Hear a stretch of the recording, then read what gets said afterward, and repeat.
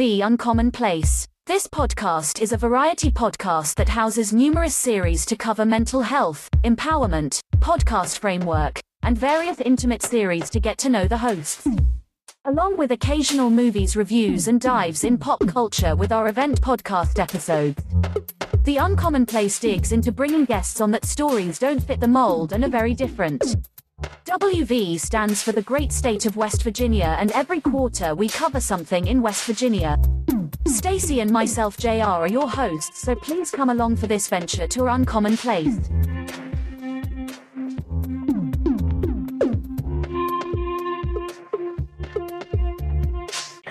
Welcome to West Virginia Uncommon Place. My name is JR, and today I have the Common Mystics with me. They're Jill and Jennifer. And one quick thing before, Stacy's out on assignment today. She is actually over in Columbus, Ohio, doing whatever she does over there. So you all have to understand that she's not here for this episode, but she'll be back in the ensuing weeks to do some shows.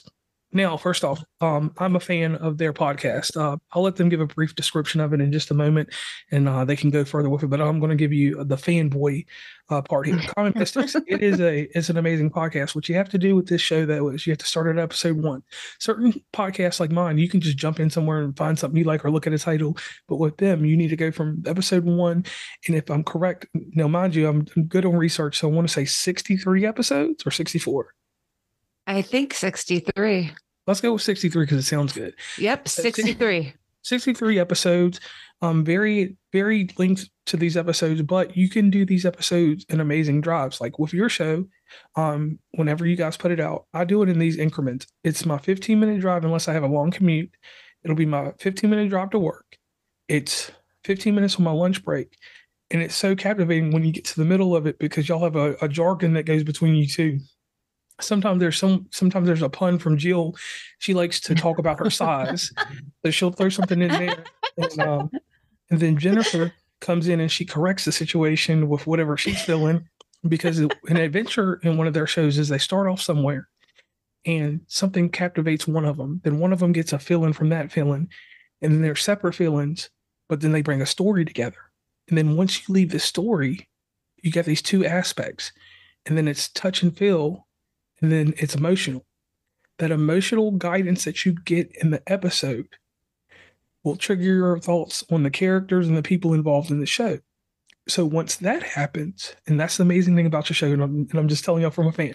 From that point on, you get the antagonist and everything else that's proper in the story, and you form your opinion. You listen to the episode, and then you're not done there. You go to the show notes. And then for any listeners, you go on to Patreon so that you can go further in detail with everything that's going on during these road trips. So after you do that, you go back and do research on what you've heard. And when you do your research, you see the facts in it, and you don't see any fiction. And when that happens right there, that's the captivating point. That's an authenticity in what they do to make you want to continue listening. And from that point on, Jennifer and Jill, tell them about your podcast and keep going. You are so sweet. Jen, you take it. You take it. Oh, my goodness. So, wow, I am just tearing up over here. We so appreciate you and your support. And it just warms me listening to you, talk about what we do. First of all, Jill and I both identify as psychics, but it is something that was always normal for us because of the way we grew up. Okay. Our mother was a single mother, and we were really close with her side of the family. So her parents and her sisters, and it was all kind of mystical. Our mother did a lot of different forms of divination. Like she would do the Ouija board, she would do runes, pendulums, but she specialized in astrology. She also took us to shaman and faith healers, and we would go on road trips to different shrines of the Blessed Mother, in the Midwest. Our mother's mother was devoutly Catholic. devoutly Catholic and went to church every day, prayed the rosary every day, but also talked to dead people. So you would be sitting with our grandmother and she would stop the conversation because a spirit had walked into the room, which of course you could not see, but she would get up and she would say, I have to go pray for this person who just walked in the room. And you'd be like, okay, Graham, you do you. I'm going to stay here and finish my Coke. You know what I'm saying? Mm-hmm. So, it was just normal for us. Like, that's the way the world works. The dead people sometimes come to you and, you can go to psychics and get information. And, and I think we both in different ways developed our gifts. And I say that with like little bunny finger ear quotes, because we really don't believe that what we have is special. It's just that it was normalized at such a young age. Everybody has the ability to use that part of themselves. I think most of us weren't brought up in a situation where it was encouraged or even part of everyday life. So that's kind of like the seeds of who we are. Jill, what would you add to that? I think that's great, but that's why we're common mystics, because we don't believe that we're doing anything special. We just have the wherewithal to follow those instincts and to try to develop them. I think that what was different about our upbringing is that you would make the assumption that because we were around these strong women that were doing this earth magic and the Catholicism and all the different modalities and spirituality, that you would assume that we're doing it too, but that's not how it looked like. We were always comparing, well, at least I was comparing what was happening within my mind's eye and my experiences to my grandmother's or my mom's. And it wasn't until I was getting experiences that I couldn't put my finger on. I was like, well, I think that's what it is.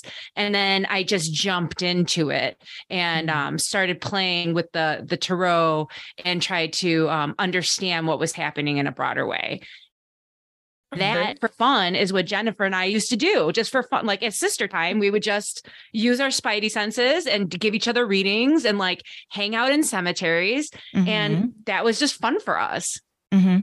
So that's how you work through things, and that's how y'all became the Common Mystics. So real quick, audience, I pulled a little fast one on them, and I apologize about it. We're actually live streaming on Twitch. I noticed that. Okay. Yeah, I forgot to throw that in there because the reason is when I have quality guests, when I like to live stream, so that video game audience, because we're always looking for the migration. Y'all know I'm a business person with the podcast, and so here we go. Here we're going to get to the nitty gritty and the major question here, because structural integrity inside podcasting, journalistic integrity inside of what you guys do. I pay homage to Barbara Walters 2020. Everybody knows that if you listen to any of my shows. So when we just had her passing, so real quick, I want to do the 2020 questions before we go anywhere, because that's something that I love to do. So let's start off with Jennifer. You're on the hot seat real fast. Okay. So you all come up with this concept to do a podcast. How do you express this to your sister? How do you tell her? Actually, it was Jill's idea to do a podcast. And I said no. Whoa. She said she had nothing to say to me. She's like, That's no. She's like, I have nothing. So how did y'all get the balls rolling then, basically? Then let's take it back to Jill then.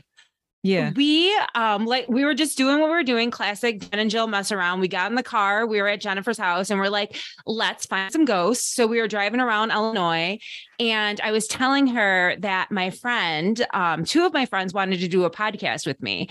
And she was like, do you think we can do a podcast? Because that's just what she does. Like, that's not how I remember exactly what she did. That's exactly what she did. Don't listen to her. And I was like, yeah. And then she's like, well, I have nothing to say to you. So then we ended up in this town called Seneca, Illinois. Okay. And we were drawn to different areas of this town. We were using our psychic ability to feel out the spirits, the ambiance of the town. And we were pulled to a Catholic church that was a site of this massacre. So right away we're like, oh, geez. Then we go to this, we leave there, we're driving around, we go to this mill that was, you can just feel the energy coming off of this old structure. not only like history, but also you knew that like kids would like go in there and mess around, like that kind of energy you get from it. So we're like, wow, that's strange. And then we ended up in this beautiful old cemetery that was on a hill. And we noticed in real time that there was a lot of premature deaths. And so it was very strange because it seemed like a lot of people in this area, in this community, died young and like in recent times. So I, in real time, started Googling Seneca, Illinois, like tragedy. And so many things came up. So then I tried a different town in Illinois. I was like, Forest Park, Illinois, tragedies, and nothing. So we were doing the research. Jen got in on it. We were communicating, and Jen's like, this is our podcast. This is what we do. And then because I'm superstitious, I see a hawk fly over us, and that's a symbol for my mother, for me. And she had 2 little hawk babies with her. So we were like, this is a podcast. So that's really what happened. All right. So, so we had always for years and years just would get in the car and just use our psychic senses to just go find ghosts. Let's just go find a place that's charged. And we always found something. But this experience in Seneca, Illinois brought it to the next level, because then we're like, oh, well, we could actually do real research about what we're feeling and put history to our metaphysical experiences, whatever it is that we're feeling. And then people would maybe be interested in hearing those stories, not only our stories about how we use our abilities to uncover truth, but the stories of the people who lived long ago who are reaching out for some sort of attention, some sort of voice. Okay. Now, here's my next question. So you decide to do your podcast. You go on this amazing road trip around the U.S. with your stories and everything that's going on here.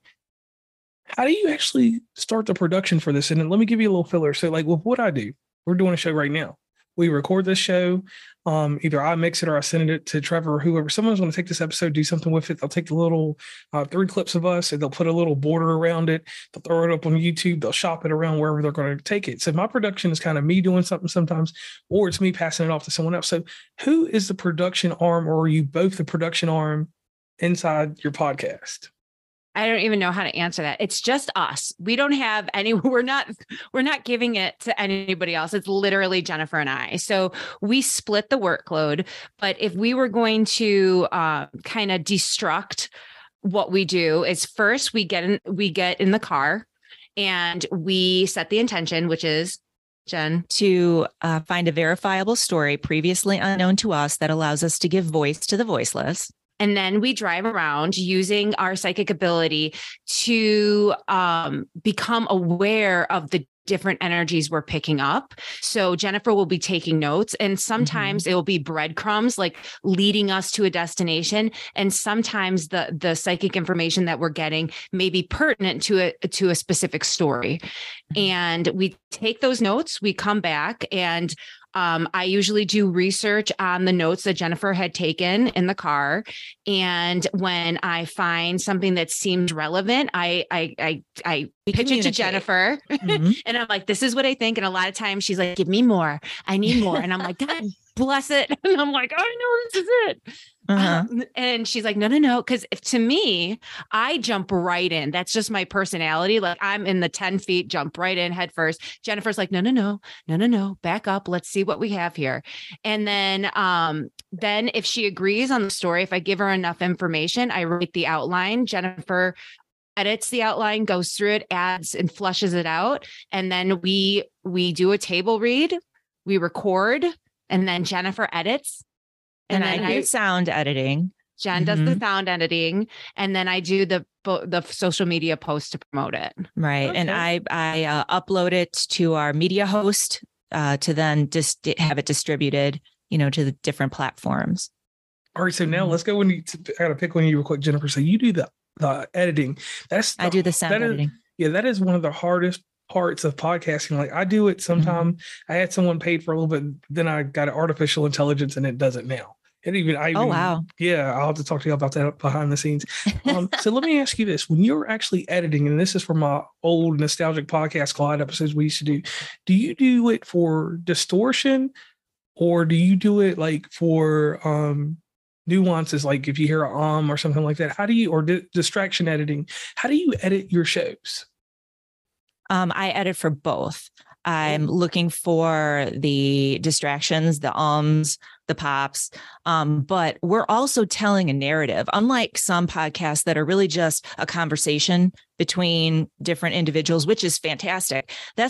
Jill and I are actually trying to tell a tight narrative. Right. Yes. And so we have to tell everything in the right place to keep people interested, or at least that's our aim. That's our goal or our hope. Mm-hmm. So I'm editing for content. A lot of times in the moment, I'm already thinking what Jill is saying, I'm going to edit out, and she can see it on my face. I can see it right away. I'm like, she's going to edit everything that I'm saying out right now. So I'm really looking for that story arc, and our format has developed that we start by explaining where we were, where we were going. Of course, we set our intention and what our hits, the things we were feeling. And then we a lot of times do some historical background to explain the stories. Sometimes it really helps if you can understand the context of a situation. So we might talk about, for instance, Reconstruction in the United States to explain what was happening at the time when we were getting this energy coming to us, right? Then we actually tell the story. And then at the end, we say, okay, so that's our story. These are why we feel it's our story. Here are our hits. We revisit our hits, and then we talk about the voiceless. And then a lot of times that turns into some sort of lesson that we learned by listening to the voice of the spirit that came through to us. So I'm looking for that format. I'm looking for taking out some of those tangents that maybe take away from the narrative. But the good thing is that we also have our Patreon. And so the longer episodes we might post on Patreon, but then we've started doing detours, which are like 15 minutes. Now we do a detour. So we might save those tangents and then do the 15-minute. Okay, when we were in West Virginia at this location, we stopped here and this was crazy AF. You know what I mean? Mm-hmm. And so we'll save it for the detour. And I think that's helped a lot. The other thing, editing wise, just from a real technical perspective that I read about and tried, and it has changed my life, JR, is editing on a faster speed, a 1.35. So we sound like chipmunks to me, but I can get through it. Think about it, a third faster, 33% faster. I'm able to get through everything. So, yeah. So lastly, what kind of software are you using? Because I always like to throw that in there, because you always got to understand, like, there's fledgling podcasters that want to be like you all.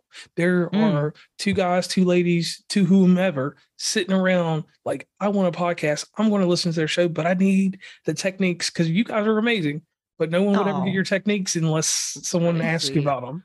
So what software do you use? I feel like we are still fledglings.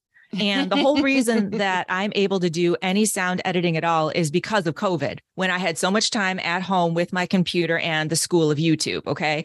So nothing fancy. We are using the free Audacity version. Yeah, that's pretty much it. Just Audacity and just a regular laptop. That's it. So quick thing on a side note, audience, if you need to know anything about editing to get a contextual storytelling based podcast, almost like she said, a narrative podcast, you can holler at Jill. She has everything over at commonmystics@gmail.com. She's and I will direct you to Jennifer. Like, Jennifer, answer this email. Yeah, Jennifer, Jill, they will answer whatever you need. And they'll have a course coming up in the next few years or so about how to podcast under their realm. Because that's the silly thing in podcasting. Everybody has a story. And one thing I do want y'all to remember, as long as you keep going what you're doing, please journalize something that you're doing, or take some type of record of what you're doing, because it can help someone down the road. All right, Jill. Advice. Jill, you're on the hot seat for this one real quick. And I want to thank Jennifer for all the technical aspects of everything. Oh, you're welcome. Jill, how do you keep the the rivalry between you two down? Because here's the thing. I have two sisters, and there's three of you, correct? There's a lot of us. There's four, but more than four if you count our step siblings. All right. But I think I've only heard that a third one has been on the show. That's true. Yes, that's Jessica. All right, so Jessica, so there's 4 of you. So how do y'all keep the sibling rivalry down? Because in my household, I don't allow any of them on my podcast because I know it will turn into something silly. How do y'all keep that animosity down? Well, I'm so glad you asked. No, for Jen and I, podcasting, it's really about the voiceless. So in the beginning, we recognized right away that we were kind of competitive about our hits. And then it was like about everything, really. Right. And then the second episode, we were just aware that like, this isn't about us. This isn't about how psychic we are. This is about who's reaching out to us in a real way to tell their story. So we have to really look at it and be like subjective or looking at and editing out our hits to make sense to the narrative, no matter how cool they are. Okay. Now, Jennifer, your turn.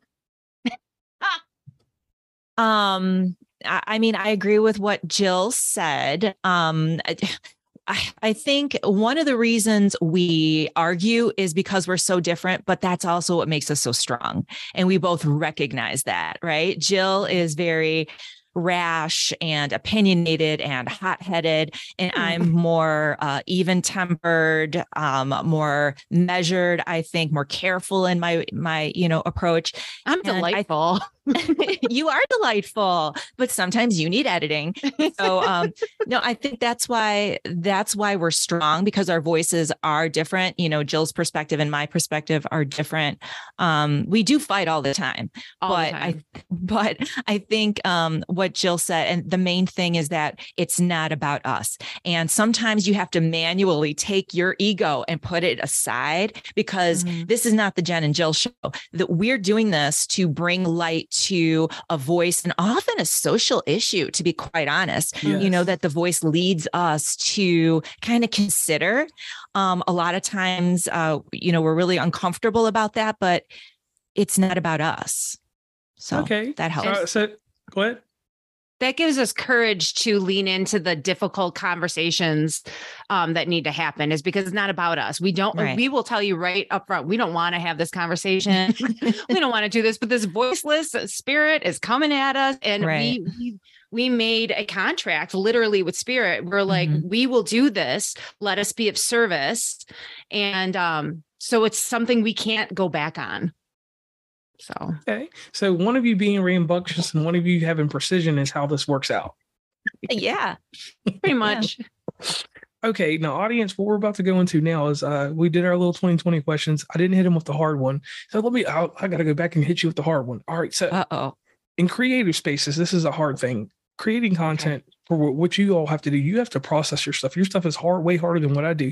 Basically, I sit around and somebody comes to me and says, hey, I want to be in your podcast because you did a cool episode with that person last week. So I want to be on this week. So I don't really have any type of conceptual thing I have to do. I just show up, get the mic, make some questions, or someone makes the questions and I just ask them. And then I add in my flair and my bravado and it's done. So you all what I love about what you do is you all have to truly be conceptual. You have to get stories, find stories, navigate the stories and see if they're going to work. Just a little fun thing. I had a story that I actually brought to you guys and we won't go into detail about it, but like something like that, for instance, you have to look at that. You have to go research it. You have to see how it can develop into what you all provide to the world. So enlighten the audience how you all do that. So say we don't have to go into details of my story, but like the story I told you guys about that happened in my city, for instance, or anybody else, if they bring you something, or if you go research it, like how do y'all decide what can make the cut and what doesn't make the cut? So to be completely honest with you, we literally get behind the wheel of the car and we drive around. So the stories that like people send to us, we'll look at them as like a side note and we'll be at home meditating about it or trying like send prayers out about it. But it wouldn't make the cut because what we really do is find these stories in the field. Truly, like we're driving around with no destination. Like we know eventually. No idea. We have no idea where we're going to go. Gas? How do you afford the gas? I have a hybrid. Okay. I have a hybrid, but we really don't know. So we really don't know. I think that's we say this a lot. People think that they'll give us, which is, I think, something that may turn into a bonus series or maybe something for Patreon. Like, we keep those and we look at them seriously, but we literally get behind the wheel of the car and have no direction. We have to rely on spirit, even if it seems ridiculous. And a lot of times it seems ridiculous. Like, if you listen to some of our hits, you're like, what are they talking about? Like Graceland, the Graceland Church, when we were in doing the Ashtabula episode, like, I was like, oh, there's an Elvis connection I'm feeling. And we knew we were in the right place because there was a church, Graceland Church. And Jennifer, when I said there was an Elvis connection, she said that she saw a man in overalls and a straw hat. Well, guess who was at the Graceland Church? Some guy with overalls and a straw hat. So it's just, it happens. That's how we know we're going in the right direction. Like, right. Spirit sends us these clues, but we never know where we're going to end up. And also, I'm usually the one who's in the passenger seat, jotting down anything that comes to mind, anything that comes in my mind. And Jill is talking. She's telling me what's coming to her mind, and I'm jotting this down. None of it makes any kind of sense. None of it. The breadcrumbs will, like the Elvis or the guy in the straw hat. Those help us. Those are markers. Spirits help, giving us markers that, keep going. You're in the right place. We'll write that stuff down. But then the hard part is when you get home, then you're doing the research and you're trying to match location and historical fact to what we said in the car. And experience, right? I think Ridgeway is a good example of, we were experiencing something when we were on a trip that was so odd. And then we knew that those experiences were part of the story or led us to the broader story. So literally, we don't know where we're going. We don't. Whoa. I know. Yeah, that's really what happens. So let me throw in my hardest question. So how are you going to do the next season? When is this car trip going to happen? When are y'all deciding? It already happened. So we spent, over the Thanksgiving break, we spent some time on the East Coast. So we have notes that I have to still research and write outlines for. And then because Jen is in education, we usually go on extended road trips around her schedule. So the next spring break, summer break. So the next long road trip is going to be in spring. And then hopefully our hits from the East Coast in November keeps us going. And then you'll see a lot of bonus episodes if it doesn't. Then we'll be like, another bonus. We might be dropping this, in fact. So let me ask you this both. Which one of you likes the better commute, going to Illinois or going to Michigan? It's easier for me in Michigan to get to Jen's house in Illinois because I'm going against traffic. Okay. Because Illinois is kind of rough with that time. I don't know if you're in a time zone, but that time zone, when it switches over for me, I'll be in Indianapolis, and then I know once I leave there and I'm heading up to Illinois, it's over with for that 1 hour. And nobody thinks that 1 hour matters, but it really does when it comes to watching TV, different things, if you're watching like normal TV or whatever. And it bothered me like the first week. And then after that, I got used to it. Then I came back to the East Coast and I'm like, I'm living in the future, that 1 hour difference. I will tell you, when we first started out, we thought we had to be in the same room to be doing the podcast. And to be quite honest, our quality is better when we Zoom. So for anyone out there, don't think you have to be in the same room. Actually, when you are, that presents other difficulties, right? Like, how are you going to keep my mic and her mic from not picking up the background noise if she's in the room with me? So editing is easier. The sound is cleaner. So we stopped trying to be with each other to do the podcast. We go on the road trips together. But other than that, it's much easier. And I would definitely recommend, doing the pods remotely for anyone out there who's thinking of that. Okay. And I can agree and then disagree with that, because there's one. Oh, really? There's one idea. You got a microphone, right? And when you're talking in it, turn your microphone. There's no sound this way. So you literally have to have your microphones turned away. You're not even really supposed to be even facing in the same direction. And what you see on Instagram, you see these people, they're like, we're sitting right now. Everybody has their mics. They're sitting like the same way talking, and that's not factual. So I agree with what you say, but then I disagree. As long as you learn your mic placement, because your mic, like I said earlier, you don't have any sound behind it. And people, well, I got to talk to you for more tips. Because the microphones pick up in place, and I'm like, wow. Because when Stacy and I do shows, we're in our gun room or whatever room, so we literally have to have so much space between us. And sometimes we just don't even do that. We just take the Zoom recorder and hook the little piece in, and just don't even use microphone, just talk in the microphone piece. So that's one thing I'll talk to you about later on. All right, so let's get into detail about these episodes. Well, the only reason I wanted to say something about the H6 Zoom recorder is because you guys travel. Yep. And having the H Zoom recorder with you with the module on top, it has 2 mics that go this way. And if you're out and you're just recording stuff for reference for what you're doing, it makes it that much easier to come back to what you guys do. So it could be, that's just something for later on. But we'll get into another day. That's a good tip. Yeah, another day, another time. So episode number 1, Nashville, Michigan. This is your first episode. And let's see, what was this? My mind's bad. I'm getting old. June 23rd, 2020 is when it was published. Yeah. Is that about right? That's about right. About right. Good. So you have this episode in your head. Y'all traveled and done all this stuff. So how does this episode come about? Y'all tell me about this. And I want both accounts, because here's the crazy thing about 2 people doing something. With what I do, some of my episodes are solo, so you only have 1 story. You 2 have 2 stories, 2 aspects in 4 perspectives, because you got 2 eyes. So you want to go first, Jill? I'll go first. Okay.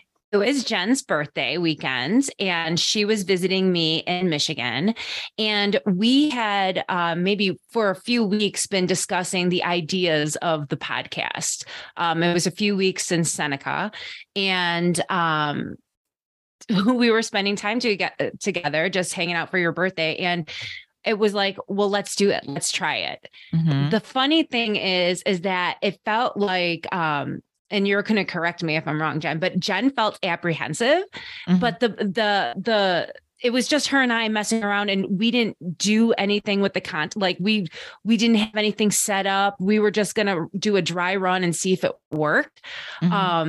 So we got in the car, and because this is my stomping ground and I am so good at directions and know how to get places with my eyes closed, I let Jennifer. Because we were in Michigan. We were in Michigan at your house. Mm-hmm. Right. So Jennifer was the one who set the intention, which was lead us to a verifiable story that was previously unknown to us. And we drove around using our psychic barometers, and we ended up in Nashville, Michigan, which felt like a bust. And apparently that's part of the process, that we have to feel very not psychic, right? We just have to be like, nah. And then we ended up finding a story about a young lady who died, who committed suicide, apparently, in the local library there. Whoa. And that turned out to be our first episode. Jen, what do you remember? Well, I agree with everything you said. I think it's important to note that the local library was a historic building that used to be a private residence. Mm-hmm. It was in this private residence. She was a young maid. She was 16 years old. Whoa. And she was working at this, prominent man, house. Prominent families. Yeah. House. And she was found shot with a gun that belonged to the nephew of the owner of the house. What was his name, Jill? Fred?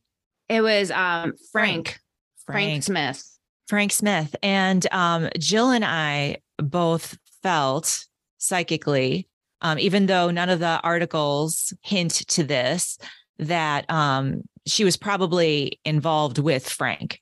And that Frank very definitely had something to do with this suicide, which I don't know if it was really suicide, but the point is that we were very disappointed at the way the newspaper articles at the time publicized the suicide. And we knew right away that there was a lot more to that story.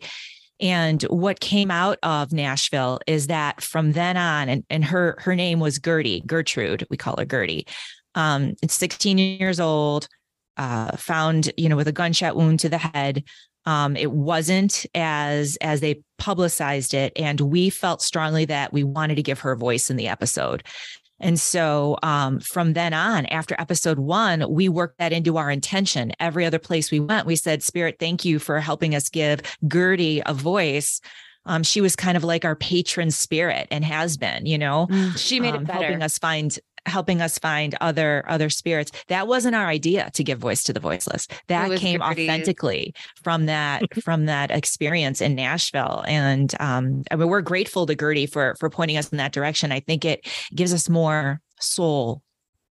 And we visit her sometimes when we're here. We'll stop by the cemetery and say hi. So Gertie helps you guys get to where you are today. And the one thing that I did like that Jennifer said there about authenticity. And that's something inside podcast. And I want the listeners to understand being an authority, having something that makes your show, gives your show an intimacy. And that right there is where it started and where it went.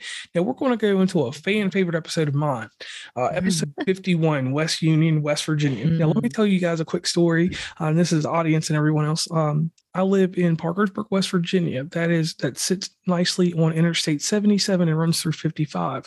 I actually live outside of Parkersburg in a county called Ward County that touches Dodrell, and what's the other county? Calhoun and another county.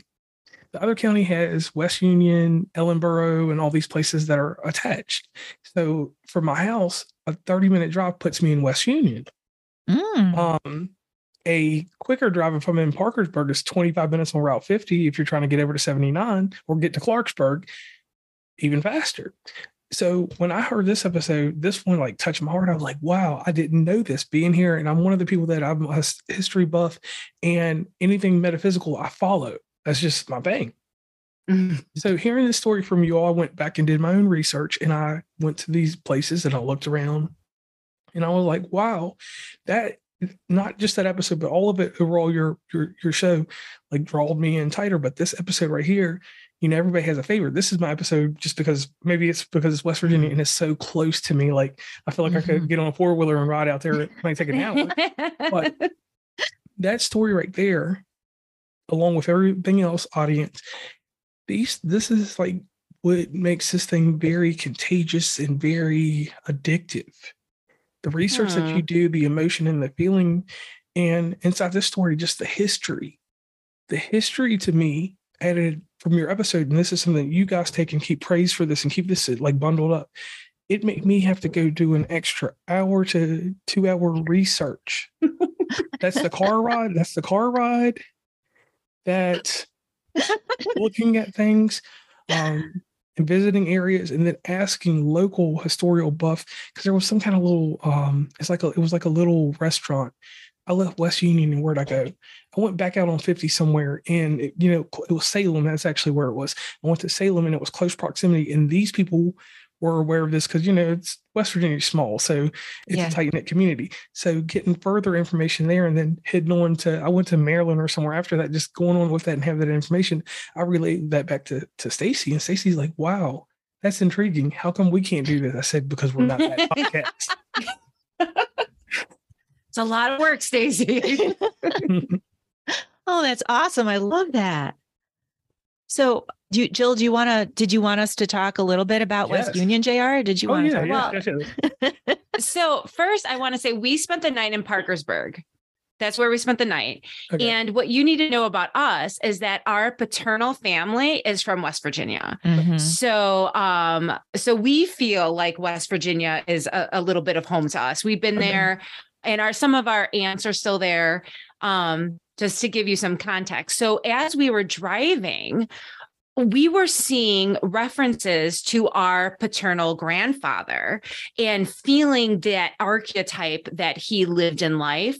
And also we found our maiden name, like our father's last name. We found it on like street signs. So we went on this whole detour in the hills of West Virginia, like writing down hits that were relevant to what ended up being the West Virginia West Union story. So that's how spirit works. They use your circle of reference to articulate common themes or complicated ideas. And that's how we found this story.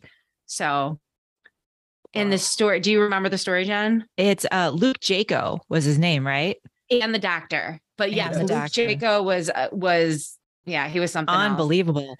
Yeah, there's and Jill, I took a look at this, but if you have it in front of you, I mean, help me out, because what I remember is that we were driving and it was that intersection right there, and that West Union, you could see it, it's like above you kind of, you know what I mean? How it's like in the hills there. And we saw it and we knew we had to go there. We were just charmed immediately and said, we have to go up there. So we went up there, and illegal maneuvers to get into the left lane because we were like, we knew we had to get to West Union. That's what Jill does. That's what Jill does. You're welcome.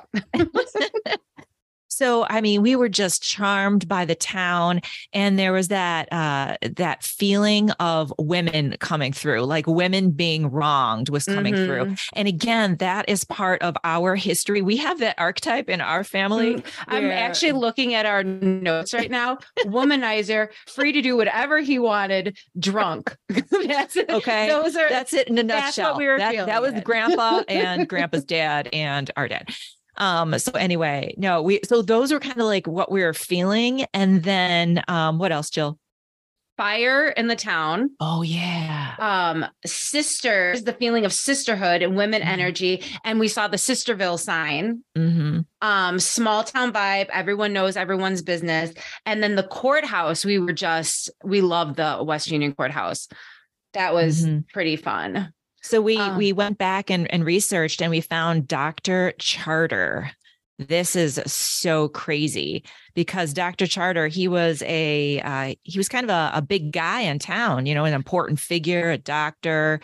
And a fire started in his house, in the upstairs of his house, and actually destroyed a good bit of what was West Union at the time.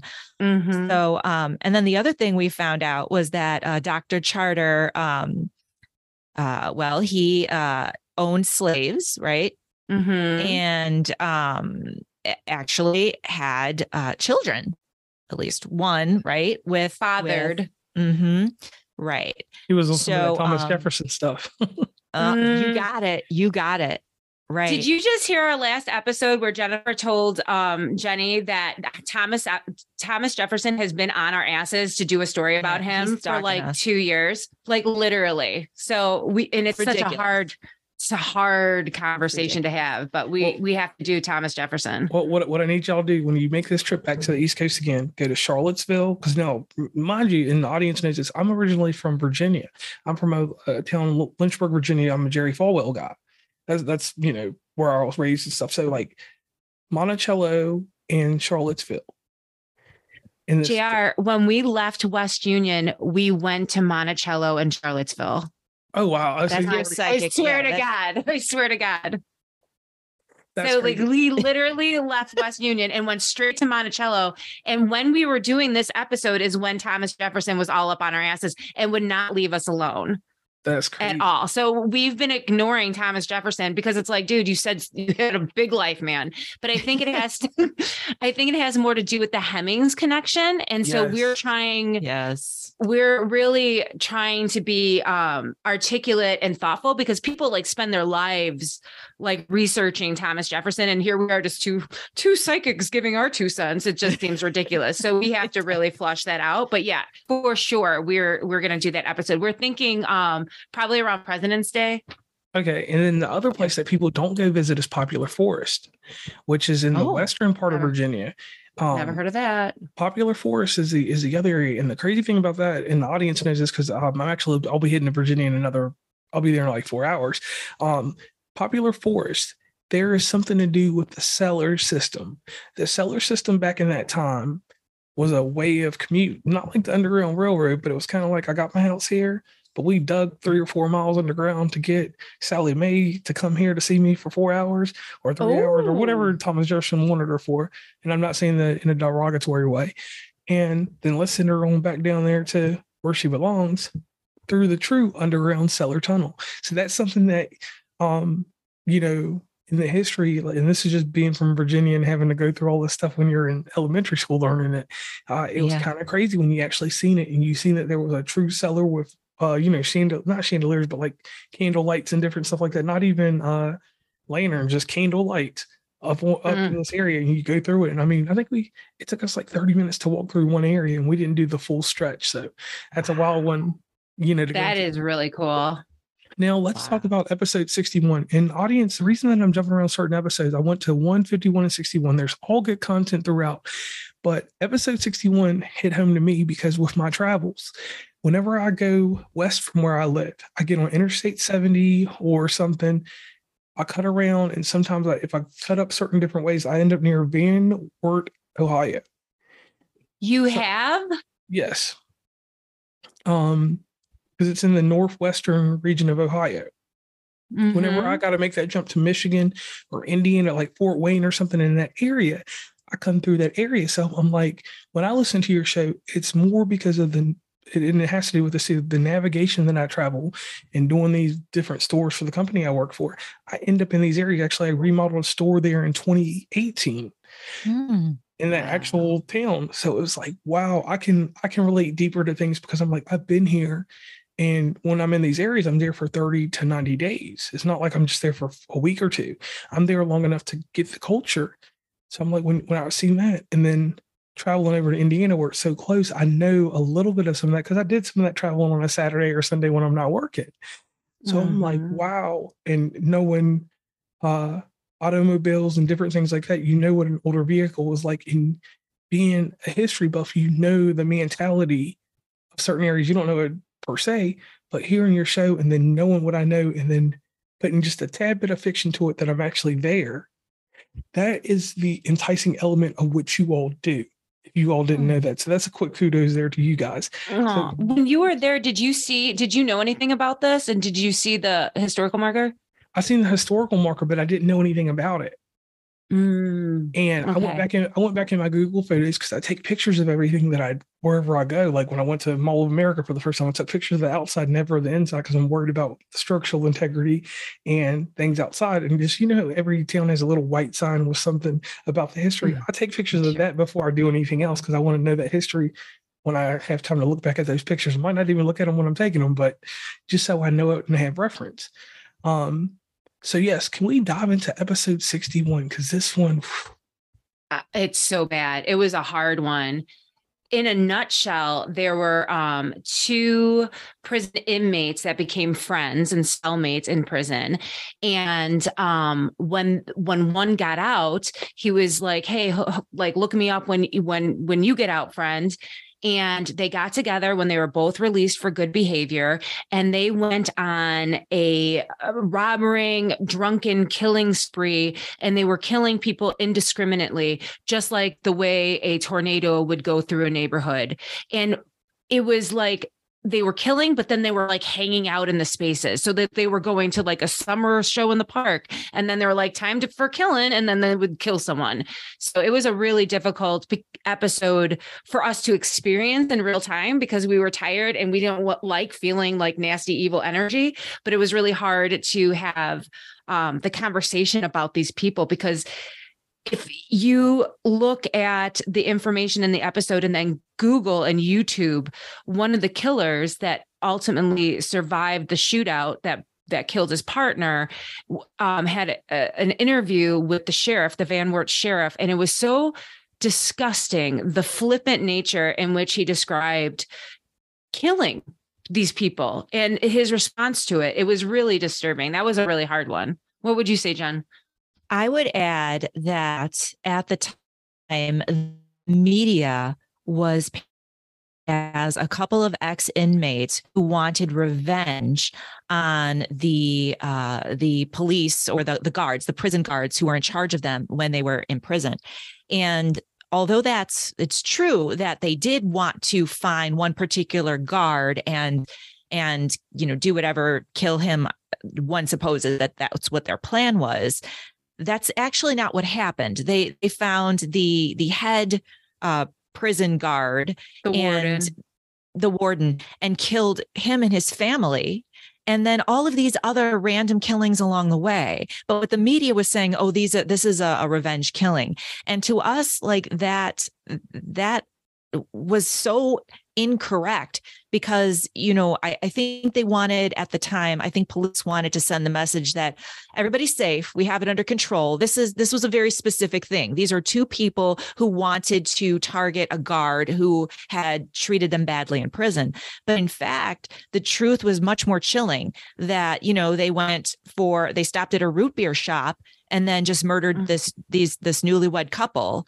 It had nothing to do with revenge or their experiences. It was just indiscriminate evil, So yes. The other thing that we dove into there with that particular partnership is that one of them was identified as kind of a psychopath, sociopath. No surprise. But the other was someone with an IQ of like 60. And to us, that was like, wait a minute. How does that work? Like, what was that partnership like? Because you are extremely limited, if you have an IQ of like, you know what I mean? So we kind of dove into that and maybe who really had the power in the relationship, right? Was one using the other? I don't know. It was complex and it was difficult because I think a lot of the time we were picking up on the energy of the murderers and that doesn't feel good. That feels really heavy. Mm-hmm. And I can understand that. So let me tell you where I correlated everything and related everything. So the intellectually disabled partner was from Wood County, Parkersburg. Yes, he was. So they travel up Interstate 70 into 77, and they cut across New Philadelphia, and they go over to Wooster, Ohio, but to Mansfield, Ohio. I remodeled a store in Wooster, so I went to Mansfield because of the Shawshank Redemption, that prison there. So that's where they were at. So I related that area because I know that area.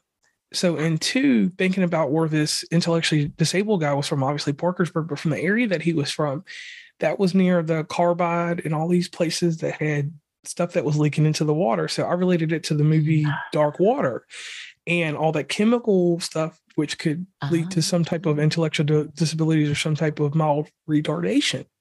So knowing this stuff as a listener, knowing this stuff and just going on what you got. So I have a whole nother aspect that I can bring in about this one guy with a low IQ. Like I could see how he could function because I know in the state, even now, they really encourage these people to get involved with someone to help them in life. Not a caregiver, but just someone in general. So like when you're telling the story, I'm like, I could have known this guy went to high school. He could have been in special ed, but I could have been the student that encouraged him to do more, to be more than what he was. Not trying to do it on purpose, but just because that's who I am. So hearing that, I related it there. And then all the stops through Ohio, around the Columbus area. Everybody knows that I frequent Columbus. That's my second home. So all that area and every place you're naming, I've been there. I'm 37, so I've been there in the 80s, 90s, 2000s, 2010s. So I've seen the difference and stuff I didn't see what the 50s, 60s, 70s were like, but I could imagine at least what I knew in the 90s was 20 years off. So means of communication and how people work around things, and with them getting the vehicle and moving stuff around, I could put myself living somewhere and hearing this and knowing about this at any period. So that's what I like I tell you, that's what's amazing about your show. Like the little ways that you can tie into it. And I guess because y'all do stuff that's close to me and I know these places and obviously with the travel, it's just like, wow, that episode right there is my second favorite, but sometimes it moves up into the number one spot because not because of the heinous acts, but because of all the locations and how, if anyone is familiar with anything small town, blah, blah, blah, you can relate to this. If you watch Criminal Minds to a certain degree, you can see these two, as they say, unsubs. You can see that these two unsubs that we don't know about, this is Criminal Minds in real life. This is hard evidence. So that's what I relate to with what you do. And I don't know if y'all relate that, but you're probably relating it now. No, for sure. Especially because small towns have such a personality of their own. When you go into a small town, you feel that personality of the place. Yeah, and that was, I was like, wow, I was like, I just hope they don't bring up Chillicothe or anything crazy like that, or just say, like other little small towns that would have something like this happen, and it may happen there and not happen for another 50 years because probably, obviously, Mansfield, Worcester area, obviously there's criminals and different things happening and stuff happening in Ohio, but massacres and random killings like that happen all the time, but they don't happen in a sequence like this or so serial. So that's one thing I want to thank y'all about. So real quick, let me give y'all a quick testimony about you two. All right, Jennifer, Jill, and Jennifer. You two have a lot of integrity. Aww. Integrity is taking someone else's story or doing, in my context is this. You're doing something to give justice to someone. So you're doing something behind their back with good intent and will. It is hard to do that because you two could take selfish intent and take that story real fast and make it your own and make it what you want people to know. And you don't do that. You take the story, you present it, you let people develop their own opinions, and then you give your opinion and then you give fact, or you give fact and then you give opinion. Your opinion can gravitate, it can motivate, or it can take someone away from what they originally thought.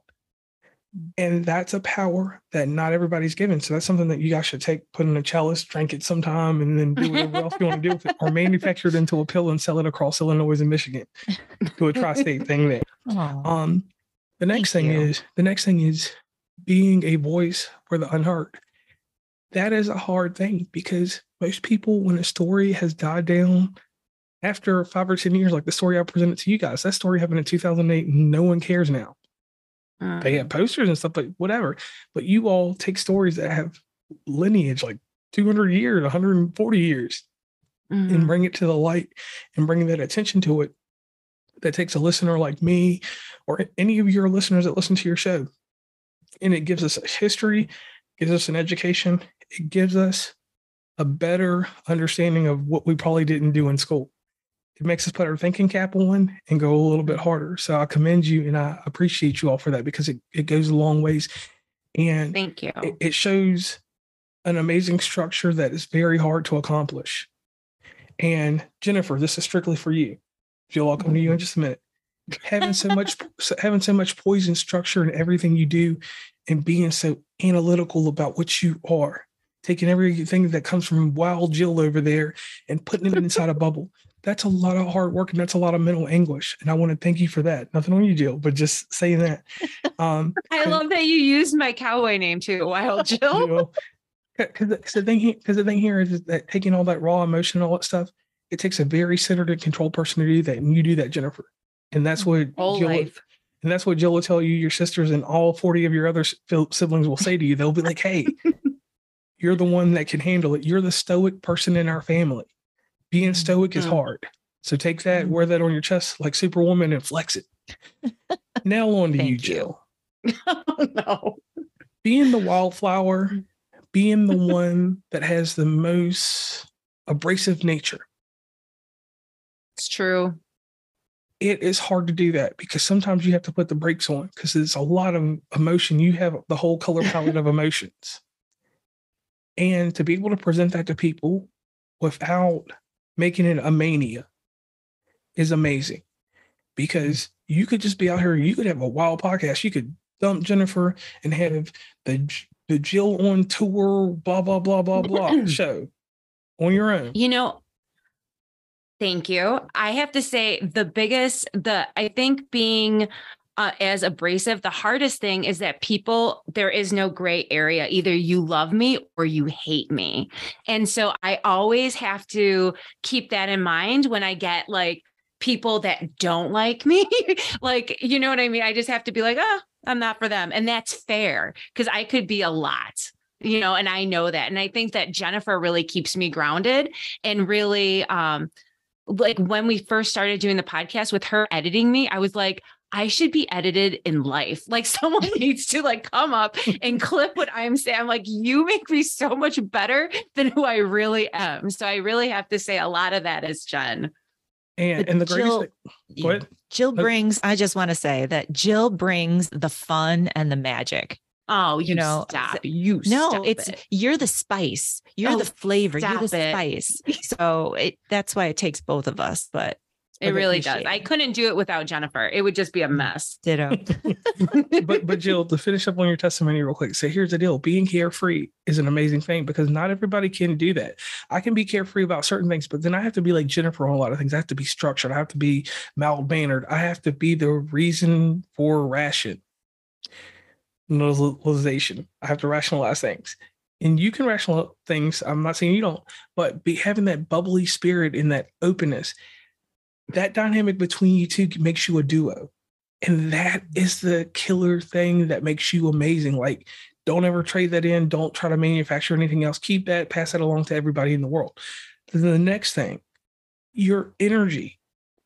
When you bounce off Jennifer or when you start it, you are a catalyst most of the time. So that is the main thing. That is a hidden element that's inside your thing. The dynamic between both of y'all, you being that catalyst. Sometimes nothing on Jennifer, but sometimes Jennifer will go through and she has a nice tone and it's just linear. But then here comes Jill, and she's just crashing down, boom, boom, boom, boom, boom with something. And then Jennifer cuts it off because she doesn't agree with it, which is fine. But then Jill comes back, boom, boom, boom. And Jennifer's like, okay, we're going to let this come in. And then y'all both just get that boom, boom feeling going. And the audience can hear it. You can hear that excitement. You can hear that sadness. You can feel that emotion from what you hear. And that's what you guys provide for the audience. I don't do that kind of stuff. I mean, I have some sad shows or some emotional stuff, but my stuff's just plain linear. I'm like Larry King or something. It's just straightforward, blah, blah, blah. A little emotion here and there. So that is what's amazing in podcasting coming from you all, that uniqueness. Nobody else does that because everybody can do a show. We all podcast, whatever, but the way that you all handle it, carry that raw emotion, the structure and all that together, that makes the Common Mystics, and nobody else can do that. I don't care how many shows are out here. I don't care if there's a show called Mystic Comments. The thing is, you all have a soul show that is about you all in a sense, but it's about you all revolving around other people. And that right there is captivating material. That is the entertainment. That is the enlightenment. It's a lot of Ian stuff that you can put in perspective, but it's the reference that people need. It's the resource that helps people. It guides people to make decisions on things that they probably wouldn't make decisions on. When you bring back racism, when you bring back sexism, when you bring back inequalities that happen then, you make people look and judge what they did the day before and what they're going to do the day after and what they're doing right now. Or how that affects the way we think right now. I think that that's the biggest shock is when we look at some of the things that happened, like Print Matthews, like the German Coast Uprising. You can see how we evolved from those points in history. And it's a hard thing to really look at. Like, no one wants to think about this. No one wants to think about it. So that's why these people do need a voice. Not to get on my high horse because I do this. She would edit this out. She's thinking I'm editing all this out. Yeah, I seen it on her face. She's like, she does that. You can see Jennifer was like, a little bit. Yeah, Jennifer was like, he wasn't done with his testimony. Let this man speak.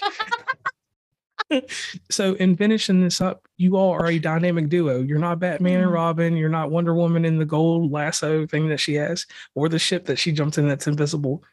You two are kind of like two superwomen just standing tall like this. And you need to carry that. You need to pass that along. You need to manufacture that into something that you're doing right now, but you need to manufacture that a little bit more. I want to challenge y'all on this and pass that along to the next generation because people need that. Somebody put something in you two, or a whole entity of people put something in you all, could be your mother or whomever, grandmother, or all that you spoke about in this episode, that made you how you are. You took bits and pieces of these people and you made them who you are. And people can see this in your episodes and you can carry this on. But the key thing is to make sure that it passes down. It's a generational wealth that you have that you can give to your family and your friends and associates. So keep doing what you're doing and keep doing this. And that's my testimony for you guys. So the lasting remark that I need you guys to do, and this is something that will go forward in history. Jennifer, you have something you want to say to Jill, and Jill, you have something you want to say to Jennifer. What's the greatest thank you want to give each other? Because that's one thing that we don't do in life. We don't give that thank you to each other. So what's the thank you want to give to each other? Whoever wants to go first. You want to go first? You go first. Sure, I'll go first. I'm going to cry. Oh, no. Okay, go on. Oh my gosh. I am so blessed to have Jill as my sister. Someone's recording this, right? It's live too, so it's out in the world. Live. No, thank you for taking me on this journey. If I were to say for being on this journey with me, it wouldn't give you enough credit because really it's you pulling me along with you. And it's been that way from the very beginning. You are the engine, so I appreciate you, and I'm always learning from you. And no, I'm just blessed and grateful and thankful that you are my partner in this podcast. Well, I have to say that I credit me being a functional human being to Jennifer. I mean, honestly, if not for Jennifer, I would just be a hot ass mess, like a lot worse than I already am. I think Jennifer had given me the tools at a young age to see myself in a better way and taught me how to get to where I wanted to be. And without Jen, I don't know where I would be just as a person, as a partner in this podcast. What I really, really, really value is your ability to manage my moods and not take them personally, and to challenge me when I am being really rash and I have my head so far up in wherever I am to prove a point or whatever's gotten me hot, whatever research I uncover, and you settling me down and getting the context that's needed to create a narrative. Because otherwise it would just be me yelling into a microphone, just be like, can you believe they did this? So thank you. You're welcome. Love and you. You're very pretty and I love you. Oh, shut up. I think you're pretty. Now, audience, one thing that we do on West Virginia and Commonplace that these ladies have not done today is we do something called the Shameless Plug. This is where you could meet and greet them on the internet. They have a website. They have everything going on. They even have a Gmail account with their podcast name in it. So I'm going to pass this along to you all. Please do the Shameless Plug real quick so that everybody can know where they can meet and greet you. And the amazing thing about any episode that anybody does with me, my guests give me show notes. They give me all the information to direct them to wherever they can meet you and whatever they have going on at that time. So inside these show notes, when this episode is released across all 22 RSS feed podcatchers that we use, and that is right, 22. I did say that, audience. I wrote that down. You will be able to discover, and you'll be able to do the most amazing thing that I like that happens in podcasting. You will be able to migrate to what their persuasion is. And then when I say persuasion, I'm just talking about their podcast, not their opinions, attitudes, or anything like that, but just being able to migrate over to what they have. So it's a stepping stone. So you don't have to just sit on Instagram with someone and then try to figure out where to go. We will directly have where you can go to get to them, listen to them, conversate, become part of their Patreon, and become part of the Common Mystic movement of 2023. Well, you can find us on our website, commonmystics.net. Our email address is commonmystics@gmail.com. We're on Instagram, Twitter, and Facebook at Common Mystics Pod. And we're on a bunch of different platforms, including Apple, Google, Spotify, etc. Pretty much if you Google us, you'll be able to find us. One other thing that is new and exciting is that in 2023, we are publishing our first book. It is a book of our stories, 10 of our favorite stories. They are retold, so it's not just the transcripts. We are retelling them and also adding other tidbits about what to know if you go and other.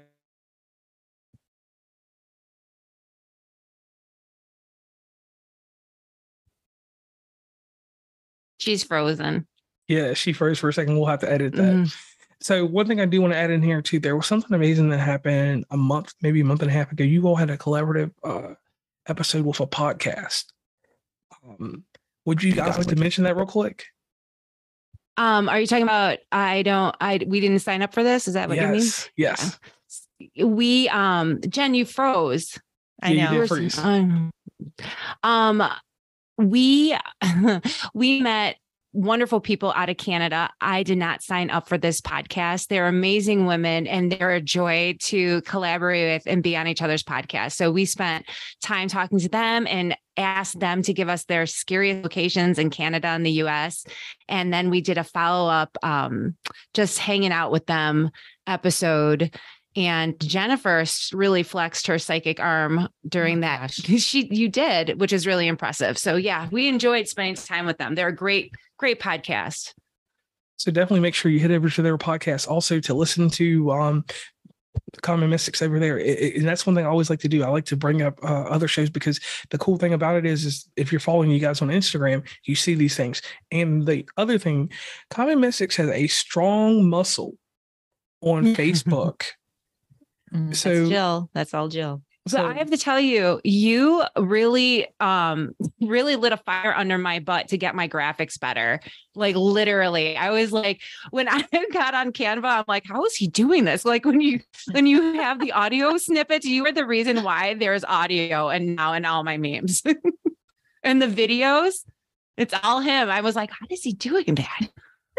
Yeah, so definitely pay attention to different podcasters. And the one thing that I want to leave on this note is collaborating with other podcasts, because this is something for podcasters. This has nothing to do with the audience. The audience, you can simmer down on this one, but collaborating with people is like this and supporting other podcasts. You don't have to spend money with my show. You can like something I have. You can encourage what I do. That does more for me in the algorithm and the science of discoverability. Helping another podcast be discovered is way more important than you putting $30 million into my show or you actually even coming on my show. So I want to encourage every podcaster to be like Jennifer and Jill. Jennifer and Jill, they're out there. They're encouraging.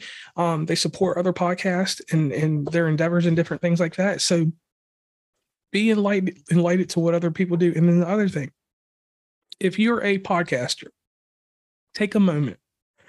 Listen to an episode here and there. You don't have to listen every week like I do to shows.